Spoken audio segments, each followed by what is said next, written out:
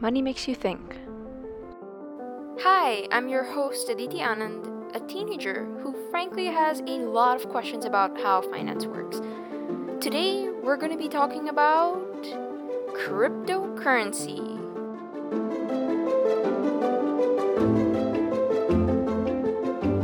Money. Money's been evolving for hundreds of years now. The first recognized currency was the shekel, created by the Mesopotamians way back around 650 BC. But the concept of money has been around for much longer in the form of bartering. You know how you exchange your AirPods with your younger sister for a few minutes of peace and silence? Anyways, later on they turned into portable and more common units. Granted, they still didn't look much like the money we're familiar with.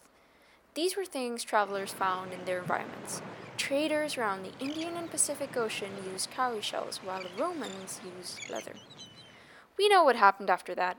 Money is now everywhere, in the form of gold and other metals, paper, credit cards, and even digital wallets. It just seemed like our concept of money has always been destined to shapeshift into something smaller, lighter, easier to use, and of course, faster at making payments. Bitcoin was brought into this world around 2009.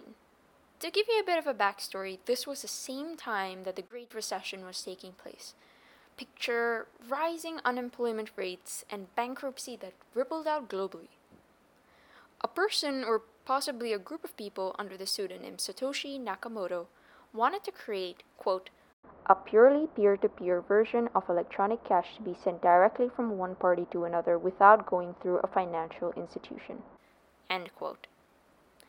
They basically wanted to digitize money and allow transactions to happen seamlessly, but most importantly, securely. The financial institutions that they talked about are electronic money institutions, or EMIs, who is a legal person granted authority to issue e-money. They're like banks, but are more adapted to increase speed and encrypt private data in the cyberspace. You might be familiar with EMIs like Apple Pay, Google Pay, and PayPal. Satoshi's idea gave a brief nod to digital signatures. Digital signatures, similar to those in real life, are evidences that legally identify a user in a transaction. But that was only a part of the solution. They still couldn't guarantee that there wouldn't be double spending. You see, when you pay a $5 note to buy a fictitious bag of popcorn, the employee verifies that you've indeed handed over $5, not just said you have. This prevents something called double spending, which involves you just infinitely reusing that single $5 bill to keep buying more and more popcorn. In this scenario, it's still you and that employee being involved. But if you chose to instead pay for that popcorn using e-money, it becomes a little more tricky. Now, this $5 is being transferred as zeros and ones, binary. It's not physical anymore. So the merchant, who's the movie business in this case, has to contact your bank's computer to verify that you have given them money. A database back at the bank gives proof of what e-money you have spent and what's still left. Now, Bitcoin wanted to be e-money, but without the involvement of a third party. So they knew they had to tackle the obvious problem of double spending. But how?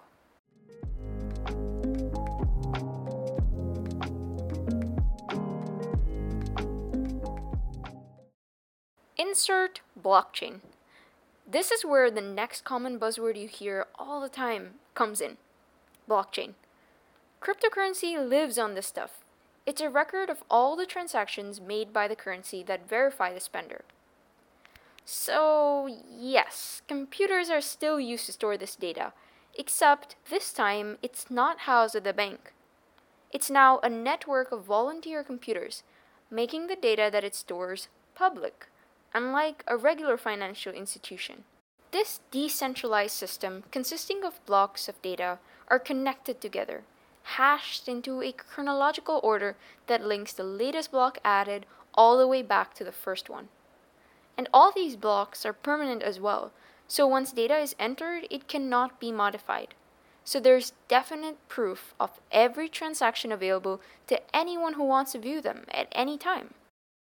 Crypto mining, what most of us think is just generating new crypto coins out of thin air, is actually the reward miners get for allowing their computers to process the transactions that fortify the very blockchain. You keep allowing your computer to mine coins, and the cryptocurrency architecture remains sturdy. It's a win-win for both. Or is it?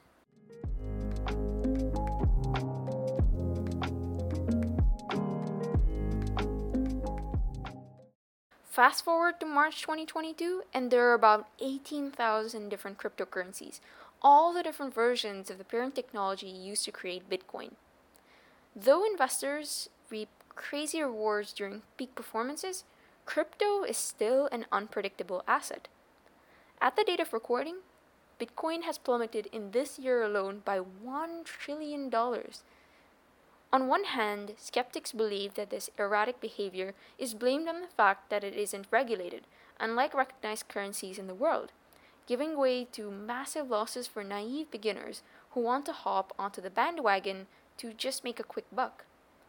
On the other hand, enthusiasts say that crypto could be the uniting factor among countries, preventing depreciation of a single country's currency, leading to the inflation in most others.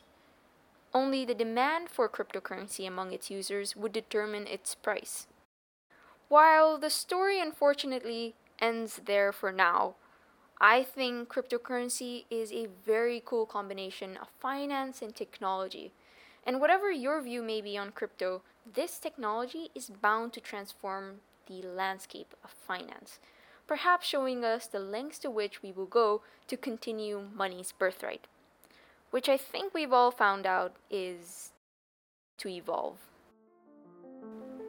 Thank you for listening to the first ever episode of Money Makes You Think, the birth of cryptocurrency.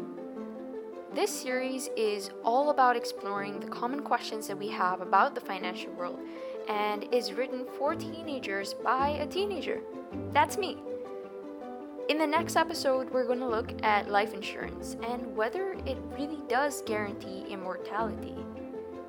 Thanks again for listening, and remember, always stay curious. Bye!